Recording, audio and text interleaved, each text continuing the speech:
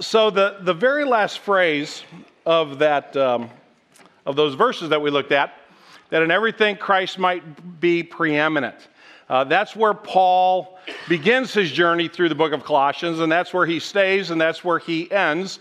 The question of preeminence, that Jesus is the King of Kings and the Lord of Lords over all of creation, over all of the universe. We looked at that way back in January. And then as he kind of brought us down the funnel of thinking, so to speak, and got a lot more specific, he began to ask the question of preeminence in our lives. Is Jesus preeminent in my life? If I claim to be a disciple of Jesus, and I realize everybody here this morning doesn't make that claim. There's some here that are wondering about it, thinking about who Jesus may be. But for those of us who are here this morning that say, yes, I'm a follower of Jesus, I'm his disciple, then the question is he preeminent in a practical way? In other words, is he Lord over all areas of my life? Or there are a few where I feel like he's Lord and others where maybe I'm not so sure of that, or maybe I'm kind of holding back a little bit. Or maybe I'm saying I want him to be preeminent, but I struggle a little bit. That's probably the honest answer. Well, Paul's going to end where he began, with that question of preeminence. So Paul says in everything Jesus is preeminent. The question that I need to ask myself, the question that you need to ask yourself if you're a disciple of Jesus is that true in my life? Not the life of the person sitting next to you. Not the life of your spouse or your kids or your coworkers. And we're actually going to Paul's going to talk about all of those people this morning. If you're married, he's going to have something to say about your spouse. If you work, he's going to have something to say about your coworkers. If you have children or if you are a child, he's going to have something to say to us about that. But it's not for the folks around you. It's for you. It's not for the congregation. It's for me. We need to ask the question internally, what does it mean for Jesus to be preeminent in my life if I am a disciple of Jesus? Colossians chapter 3, we're going to begin with verse 18. We're going to read to verse 1 of chapter 4, and then we're going to skip a couple verses, and we're going to read verses 5 and 6. Hear the word of God. Wives, submit to your husbands, as is fitting in the Lord. Husbands, love your wives and do not be harsh with them. Children, obey your parents in everything, for this pleases the Lord. Fathers, do not provoke your children, lest they become discouraged. Bondservants, obey in everything those who are your earthly masters, not by way of eye service, as people pleasers, but with sincerity of heart, fearing the Lord. Whatever you do, work heartily as for the Lord and not for men, knowing that from the Lord you will receive the inheritance as your reward. You are serving the Lord Christ. For the wrongdoer will be paid back for the wrong he has done. There is no partiality. Masters, treat your bondservants justly, fairly, knowing that you also have a master in heaven. And then verses 5 and 6 of chapter 4. Walk in wisdom toward outsiders, making the best use of the time. Let your speech always be gracious, seasoned with salt, so that you may know how you ought to answer each person. This is a reading of God's holy and perfect word. To him alone be glory. Let's pray together. Lord Jesus, we come before you this morning as a group of folks, many of whom claim to be your followers, claim to be your disciples. And we live in a world where that is under a microscope. And there are a lot of different impressions about what it means to be a Christian. Some are accurate, some are erroneous, and a lot are probably somewhere in between. Father, it is not man's word that gives us life. It is not human philosophy that saves us beyond the grave. It is your eternal word.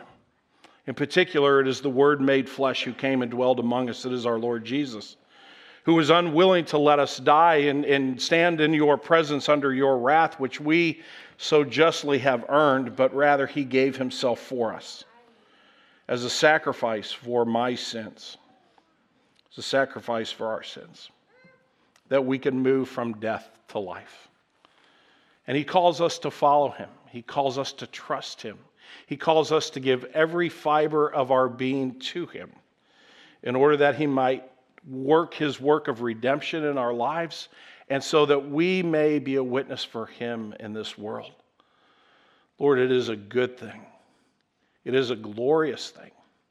It is a beautiful thing for you to have preeminence in our lives, but it is that with which we struggle most. letting go of the reins, trusting that you are who you say you are, and that we can give you every circumstance, every thought, every word, every action. So, Father, as we wrap up this series this morning, help us once again to dig into the Lord Jesus. Father, we may find some of these words offensive if we don't give them careful attention. And so we pray that you would forgive me my sin. Don't let me stand in the way, and that, Lord Jesus, you would come and that you would teach us. We pray in your name.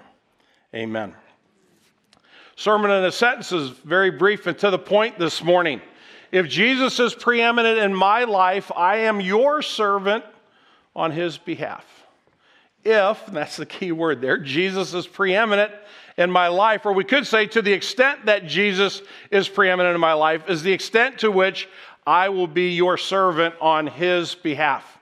Paul is calling all of us as disciples of Jesus to take a look in the mirror and ask this question of preeminence in a very practical way. This isn't kind of about theology and kind of, sitting down in an ivory tower and tossing around a lot of deep theological truths. This is getting down into the everyday, moment by moment standards, issues of our lives. We're going to look at the family this morning. We're going to look at the workplace this morning. We're going to look at believers' interaction with unbelievers. And Paul is calling all of us to this reflection.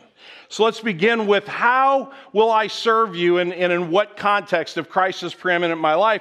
And the first thing that Paul shows us is the servant of Jesus in the context of marriage. He begins by talking to wives and husbands. Paul says, wives, submit to your husband as is fitting in the Lord. That word submit has been abused in our culture in our day and age, and there are probably a lot of women that are sitting here right now, and maybe even some men probably the women are going, I'm listening. What do you have to say? And the guys are going, I'm glad it's Tom up there and it's not me. Right? Let's be honest. This is a very difficult phrase for us in 21st century America, partially because people have made this word to say something that it was never intended and never meant to say. Submission is not being a doormat. Submission is not playing second fiddle. Submission is not saying you're the greater and I'm the lesser. There's no place in Scripture that teaches that. If you go back to Genesis and you read it carefully, when God had finished his creation and he looked at man, he said to himself in the context of the Trinity, we can't leave him by himself. It's not good for him to be alone. We need someone who can be a partner with him. We need someone who will complement him, and he will complement her. And so God created the woman and put man and woman in that relationship. God's understanding is that he has created us to be partners with one another. In the context of that partnership, what God says to a wife, if you want your husband to thrive, if you want him to do really well, for your part, honor him. For your part, as much as you're following the Lord Jesus, offer him respect. Trust the Lord by trusting him. Paul says to husbands, you are to love your wives and not be harsh with them. In Ephesians chapter 5, Paul says to the husbands, love your wives as Christ loved the church. In other words, if wives are called to give honor and to give respect, husbands are called to self-sacrifice everything on behalf of their wives. The word there for love is the strongest word possible in the Greek language. Many of you know this phrase. It is an agape love. It is a self-denying love. God is saying through Paul in this text, husbands, the highest human relationship you have, the person that you are to cherish above all others, and the only person you are to cherish to this degree is your wife. The context that God gives us for being servants to one another begins in the context of marriage. Why? Because it's the most intimate relationship we will ever have all of our lives. And it's probably also, because of that, the most difficult. If you're going to pour yourself into your marriage, if husbands are going to love your wives in this way, if we're going to follow Jesus with this understanding, the wives are going to trust the Lord by trusting their husbands, there are going to be challenges. First of all, the first challenge you have is the world says that's not the way to do it. The world says that marriage is a 50-50 proposition. You have to do your half, but you have to have the other person do theirs. And if they fail, if they fall short, then you're justified in saying that there's their problem that is causing angst in the relationship. You're to make sure that your rights are not violated. You need to make sure that you stand up for yourself. And then the Lord Jesus comes along. The Lord Jesus says, I want you to focus on your heart. I'll take care of your spouse. want you to focus on your life. I want you to listen to that which I'm calling you, your attitude, your actions. I want you to become my servant in your marriage. I've tried it both ways, brothers and sisters. I've tried it the way the world says. I've tried demanding my rights. I've tried demanding that Cindy respect me. I might as well run full speed into that wall and think that I'm going to not get hurt, right? Okay? I've tried it that way. I've listened to the world from time to time. I've listened when the world says, stand up for your rights and make sure that she knows exactly what they are. And I can guarantee you it does not work. You can try, but you will, you will eventually fail at that because it's self-centered and it's demanding. And it puts me on the throne instead of doing what God called me to do, which is to cherish my wife above all else. So Cindy's been in Hawaii for the last week, right? She's been visiting our daughter, Katie, and her husband, Richard, and our little granddaughter, Mia, and she leaves late tonight on the red-eye, and she gets in about 1:40 tomorrow afternoon. Now, I can tell you there are 3 things that are not true in my house right now that will be true by 1:40 tomorrow afternoon. The sheets on the bed will be clean. Right? There will be some fresh cottage cheese in our refrigerator, and there will be a big bouquet of flowers on the countertop. Why? Because I've been sleeping in the bed all week, and it needs, she deserves nice sheets, and it feels so good when you've been traveling a long time to come home and just get in your comfortable bed, right? I cottage cheese because I know she's not going to want a big meal, because when she travels, it wears her out, but she loves just a little bit of cottage cheese, and she loves flowers. I'm going to try to say to her, when she gets home, I'll cherish you. I'm trying to make it a little bit easier for her to honor me and respect me so that we can work together on our relationship. Paul says, if Jesus is preeminent in your life, husbands, you will cherish your wife. Paul says, if Jesus is preeminent in your life, wives, you will honor your husbands. You will trust me by trusting them. So Paul begins with the most intimate relationship we have, but then he goes to a second, one that kind of comes as a close second. In verse 20, Jesus speaks of the servants of Jesus who are children. Look at verse 20. Children, obey your parents in everything, for this pleases the Lord. Now, I would suggest that obedience in everything, that's a pretty tall order. I mean, could we obey them 65.7% of the time? I mean, when I was 12 years old, I was so much smarter than my parents, it was shocking, right? I coached them up, I helped them, kind of come along. But when I was 13, 14, I was brilliant. I've simply gotten dumber as life has gone on. This is a challenge for children, especially when we get to the age of 11, 12, 13, where we begin to reason.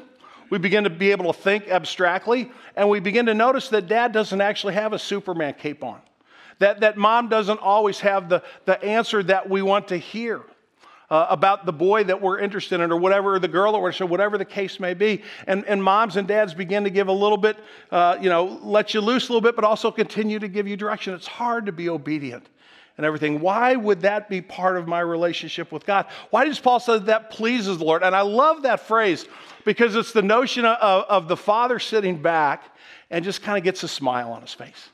And he kind of chuckles to himself a little bit. He goes, you know what? They got it. They figured it out. I got a picture. Our grandson was born on Friday, and I got a picture of Nate and little Cole sitting in the chair in the hospital. And I just sent him a text because he went to Indiana University, and from the year Nathan was a freshman at Indiana University till now, they've had pretty mediocre to bad basketball.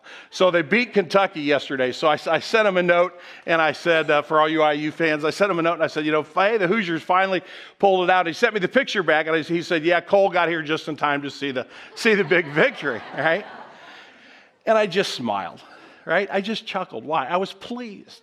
Why was I pleased? Because I got to see my son being a dad. I mean, what a great gift that is. And when our Heavenly Father looks at children who are seeking to give obedience to their parents, who are beginning to understand that this is actually the life-giving choice. This is the smoothest pathway.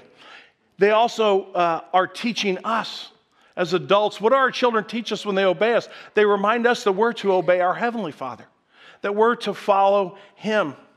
I don't know how many times I said to my children as they were growing up, to our 3 kids, you just got to trust me in this. I know you think you understand a little better than me. I know you have a difference of opinion, but I kind of been down this road. I kind of know what to expect, and you just need to trust me. And our Heavenly Father is saying to our children, trust me by trusting the mom and the dad that I gave you. They're not perfect. They're not going to be flawless. They're going to make mistakes. They're going to fall short. But in the context of my plan for your life, I've given you these believing parents. Trust me by trusting them. We're called to be servants of Jesus as children. But then Paul goes on to talk to moms and dads in verse 21 to remind us the importance of our roles. And fathers, that could be written, parents, do not provoke your children lest they become discouraged. Paul's pointing to the fact that there's a difference between discipline and provocation. Is there not? That they're not the same. There's a crucial distinction that must be made. Discipline creates a culture where obedience can thrive. Discipline is helping the other person. Discipline is teaching and listening and helping knowledge be applied. It is steady and it is sacrificial. It thinks of the other person first, right? If you are a parent or your kids are grown or you have kids right now, when you discipline them in the way that sometimes is negative, you don't jump up and down and go, how much fun is this? What do you say to yourself? I got to do this. We got to stay steady with this kid. We got to help this son. We've got to help this daughter. We want to make sure that they can stand on their own 2 feet. We want to make sure when they walk out of our house at 18 or 19 or 32 or whenever it is that they walk out of our house, we want to make sure that they can balance a checkbook. They can that they can do some laundry. They can do a little cooking. That they know something about the Lord Jesus and His love for Him. We want these good things for our children. And sometimes there's a positive discipline to that. Sometimes there's a negative discipline. But when the negative discipline comes, we hang in there with it. Why? Because we know that it will serve them, even if they don't like us in that particular moment. I remember one lesson that my wife was a genius at raising children. And I remember one of the things that would happen when our kids would get to be about 12 or 13 years old, 6th grade, 7th grade, something like that. We pretty much said, you can go to bed whenever you want to. We're not going to tell you when to go to bed. So they would test this. They would come in and they would say, now, how late can I stay up? And that's up to you. Stay up as late as you want to. What they learned, if they decided to kind of, just see how late they could stay up, what they learned the next morning when they had to get up and go to school, that the better question would have been, what time do I have to get up? Right? Instead of how late can I stay up, right? So we didn't have kids that wanted to stay up late a lot because every morning when it was time for them to get up, whether they had to go to a part-time job or go to school or whatever, Cindy or Tom, we were in the room saying, come on, you got to go. Oh, I stayed up late last night. Boy, that maybe wasn't the best choice you could have made. And you get to make that choice. Isn't that cool? You have this freedom. And your freedom tonight will probably say 8:30 is a good time to hit the sack, right? Okay. Why? Because we don't want to be following them around when they're 25, tell them when to go to bed and when to get up. That's discipline. That's motivated by love. That's motivated by caring for them. Paul says there's a different side to this. It's actually pretty ugly. And Paul says you can be provocative with your children. Provocation is self-serving. It's filled with angst, and it's 100% of the time hurtful. When we provoke our children, like, well, I'm going to show them, they're going to get theirs now. Who are we thinking about? Thinking about our children? Not even close. We're trying to find an outlet for our anger instead of taking it to the Lord, saying, Father, calm my spirit, help me to love my children well. We just decide that we're going to play God and we're going to be hurtful and we're going to be vengeful. Praise God that He doesn't treat us like that. A lot of you who know us well that my wife Cindy's father died when she was about 4 years old of some type of leukemia, and our new grandson's Cole Allen. And Cindy's dad's name was Alan. So that's kind of a fun thing. I needed to cry this morning, so I thought I'd throw that in there. But what was I? Oh yeah, where was I going with that? But Lee, stepdad, whose name was Lee, was a terrible man. He was an abusive man. And on Sundays after church, he would sit Cindy and her brother Alan and their mom down at the table, and for 2 hours he would tell them everything they did wrong that week. That's not discipline. That's hateful. That's spiteful. That's abuse. We're not called to be abusive. We're called to love our children in the Lord. And God says, if Jesus is going to be preeminent in your life and you are a parent, then you will nurture your children. You will not provoke your children.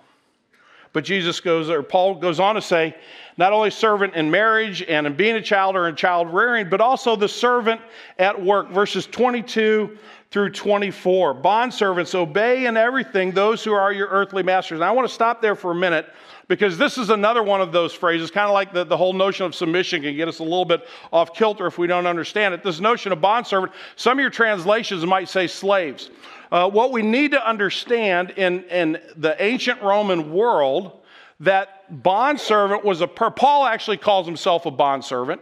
Jesus actually uses the same language when he speaks about himself, when he says, the Son of Man didn't come to be served, to have bondservants, but he came to be a bondservant and to give his life as a ransom for many. So what Paul is doing is he's helping us remember the attitude of Jesus. So a bondservant in Paul's day and age would be a person who voluntarily said, my family is very, very poor, or I've come out of a very difficult financial situation, and I'm going to attach myself to another family. I'm going to literally give myself to them in service. And the responsibility then of the family who accepted the service was to treat that person like a family member, to clothe them, to basically to pay them. That was their salary. So this is not a notion of forcing someone into an indentured life. You have to take the American context out of this or it will not make sense. Paul is not talking about that kind of slavery.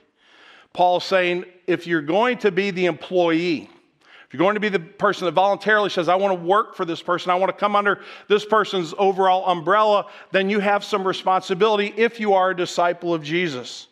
The employee is to have an attitude of honest work ethic, out of honor to God. Obey in everything those who are your earthly masters, not by way of eye service as people pleasers, but with sincerity of heart, what? Fearing the Lord. That word fear means reverencing. Means to bow before the Lord. How do I bow before the Lord? I give a fair day's work. If I'm an employee, if I work for someone, my responsibility in honoring Christ. If Jesus is preeminent in my life, then I'll get up and I'll be there on time and I'll work as if the Lord Jesus were my supervisor. And I'll serve with a good and glad heart the one who's employed me. It's not only an attitude of honest work ethic, but also the result is that there's a work ethic as if God himself gave us the task. Look at verse 23. Whatever you do, well, I'm taking out the trash, I'm writing a sermon, I'm throwing some salt on the sidewalk. I do all of those things at Green Tree. I've done all of those this year. The trash is full. I'm like, nobody else is around. I can take the trash out. What's the big deal, right? It's snowing. We throw out a little salt. I'm the one standing there. I can do that. Whatever I might be doing, whatever you're doing, look at what Paul says. With everything, work heartily as for the Lord, not for men. I'm pretty sure if Jesus came this morning and said, hey, Tom, would you throw some salt out on the driveway? If I thought you were going to try to butt in front of me and do that, I wouldn't let you, right? If Jesus said, could you go get me a cup of coffee? And Clarence goes, no, Tom, I'm going to go just get him Jesus a cup of coffee. I said, no, you're not. You just sit right down there next to Joanne and you just be still. I'm getting Jesus the cup of coffee, right? Jesus says, take that to work. Make that be your heart's attitude as you serve your employer. And remember the context. Look at verse 24. Knowing for a certainty, knowing that from the Lord you will receive the inheritance as your reward. You are serving the Lord Christ. The context in which we go about our work is under the context of understanding that in service to Jesus, he will ultimately render our payment. He will ultimately be the one who provides for us for all of eternity.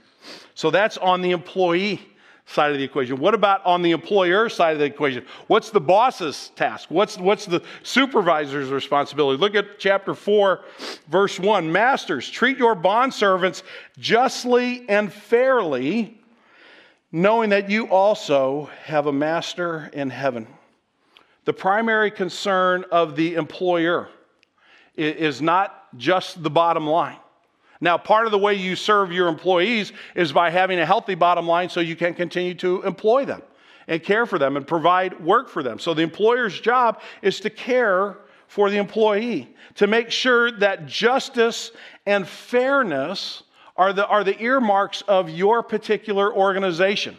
Whether you're a for-profit private business, whether you're in the government, whether you're in a non-profit sector like Green Tree Community Church, we have several employees here at Green Tree. The job of the boss is to be certain that the way their employees would describe them is that they are just and they are fair. I remember the first job I had out of college. I worked as a student ministry director in a church down in Tennessee, and the church was in a very, very wealthy, affluent part of Tennessee, outside of Chattanooga. And about the third year I was employed there, I began to get a little bit of an understanding of what I was supposed to be doing and what this job was all about, and I began to kind of look at it in the bigger context, and I realized that I was, and I wouldn't say this because it was me, but I was pretty significantly underpaid. I was able to kind of go back and look at what the industry standards were and that sort of thing, and I realized that I actually was not being treated fairly. So I went to one of the elders of that church who was kind of responsible for the student ministry area, and I pointed this out, and I said, I really would appreciate if the church would go back and would look at this. And I was talking to a person who owned a corporation that employed 700-800 people and was doing very, very well. And this man looked me in the face. He said, Tom, don't you know if you're in ministry, you're supposed to be poor? Right? Do you think I felt any justice or fairness about that? You think the next day it was a little bit harder to see Jesus in the context of going to work? Right? My employer didn't help me any there as a brother in Christ. My employer did not treat me with fairness. He didn't hear me out. And I'm not here to complain about it and gripe about it, but as an example, our responsibility, because now I'm on the other side of that. Now I'm the person that helps with the hiring process at Green Tree. Now I'm the person that kind of says, yeah, I think that's the right person to bring in here. And we look at our pay very carefully. And we look at the benefits we provide very carefully. In Green Tree, you're not going to get wealthy by the world's standards, by America's standards, I should say, working in ministry. But we try to take very good care of the people that work here. And I know you should be proud as a person, if you give financially to Green Tree, you should be proud of the way the leadership seeks to take care of the people in this congregation, because we are very, very fair and very, very just. Why? Because we understand we have an obligation to the Lord Jesus. That's the context of our responsibilities. If we are responsible for others, we report to the Lord Jesus. So both employee and employer are under the same obligation. If Jesus is preeminent in my life as an employee or an employer, then I am your servant on his behalf. Then one other observation in this text. We've looked at service in the family, and service at work, but also what about being a servant of those who do not yet know Jesus? Look at verses 5 and 6 of chapter 4. And actually, look at verse 6 first. Paul says, let your speech always be gracious, seasoned with salt, so that you may know how you ought to answer each person. People are going to have questions about the Christian faith. They're either going to have questions because they've just kind of observed it casually, or maybe they've been studying it for a little while. Maybe they took a class in college over it. But in some way, the gospel of Jesus is going to raise questions in their lives. Maybe they have questions because they've seen your life and you claim to be a disciple of Jesus. But you ought not be surprised, and I ought not be surprised if somebody says, hey, are you a Christian? Can I ask you a couple of questions? All right?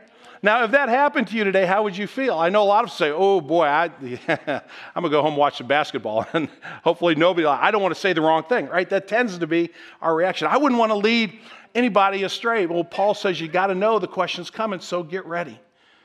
Part of the way you serve the Lord Jesus is you serve the unbelieving world by being able to answer questions that they will ask. So how do we do that? We'll now go back to verse 5 for just a second. Walk in wisdom toward outsiders, making the best use of the time. What is wisdom? Wisdom is knowledge applied. Wisdom is simply saying, here's what God says, and therefore our reaction is. And you put those two together. So, for example, if a person's an unbeliever, God says you're a sinner. You're lost. You're not only lost, you're under my wrath.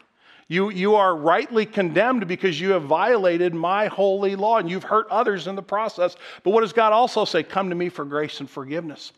Let me show you the sacrifice that my son made on your behalf.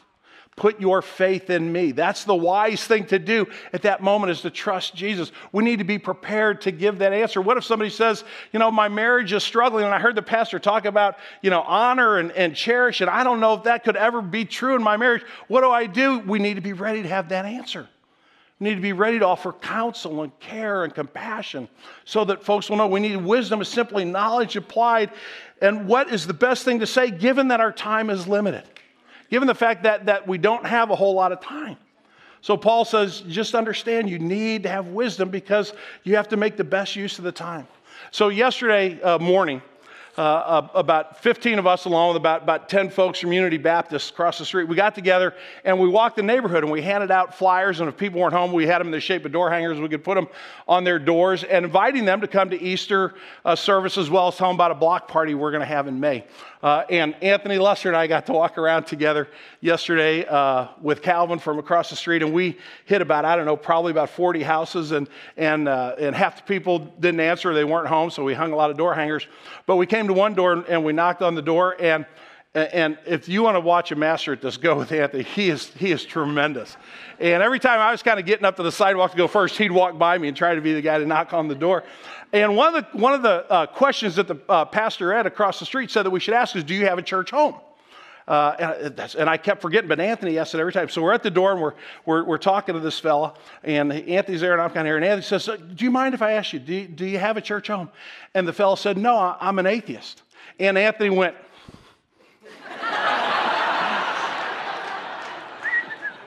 I'm like, what did he say? Anthony, have an answer. No, I am not. He had so many great answers. He's tremendous. But I just kind of said quickly, we love atheists at Green Tree, right? One of our elders at Green Tree, and I won't tell you his name because he'd be mad at me if I did. But years ago, he was driving down Manchester Road and he saw the sign out in front, and he pulled in with his family. And when he pulled in the parking lot, he was an atheist. And a few weeks later, when he left, he was a disciple of Jesus. He didn't stay a few weeks. He kept coming back and forth. But a few weeks later, he came to Christ. So I said, we love atheists at Green Tree. Come on, we would love to have you. The time was short. He closed the door, right? Conversation over. But at least he got a chance to see two guys smiling at him, three guys, Calvin was with us, who said, hey, we'd be happy to have you. God calls us to be servants of Jesus with unbelievers. And notice the way he calls us to shape this. Let your speech always be gracious, seasoned with salt. All right? You take grace, and you take street smart, and you put it together for effective communication for the gospel. How do we apply this study as we wrap up this morning? Let me offer just a couple of thoughts for that. The first one is where we started. And I think where Paul, his chief concern, if nothing else in this study, this is where Paul is going, is preeminence of Jesus, the cornerstone of my life, or just kind of a catchy phrase, right? And my guess is, if you're like me, that you can see areas of your life where you go, boy, I'm rock solid with Jesus there. I'm trusting the Lord there. But I have this one area over here, or two areas, or three areas where I'm really struggling, where it's really just difficult for me to put my faith in Christ. Share that with others. Let others pray for you about that and encourage you. But the preeminence of Jesus, more and more and more, needs to be the cornerstone of our lives. Secondly, where are what we call growth opportunities? We just went through our annual reviews at Green Tree because our financial year is April 1st to March 31st. So we do our end of the year is in March. We've been doing our performance reviews. And in your performance review, you get growth opportunities, right? That's a really nice way of saying, here's an area where you're not doing too good and you need to kind of tighten that up a little bit, right? But you probably have growth opportunities in your life when it comes to the gospel of Jesus Christ. I have a list as long as my arm, single-spaced, of growth opportunities in my life. Where are they? Am I willing to acknowledge them? Am I willing to ask other brothers and sisters in Christ to pray for me, to encourage me, to hold me accountable? But if you're here this morning and you are seeking to faithfully follow Christ, I want to give you one other challenge that is maybe going to scare you a little bit. And I'm being serious about it. I'm not just throwing it up there because I think I ought to have 3 points of application. I really want to challenge you in this. Why don't you take this study in Colossians and find a family member or a friend who's exploring the claims of Jesus and teach it to them. Say, hey, how about you and I do a 10-week study on the book of Colossians? We've learned it at church, and I'd love to share it with you. Maybe it's a person who's already a believer, but maybe they're just younger in their faith. It doesn't necessarily have to be an unbeliever. But if you want to know if you really have learned it and apply it, try to share it with someone else. It's only when we dig into Jesus and he becomes preeminent in our lives that we'll be able to go on to the next step and to branch out in his name. Let's pray together.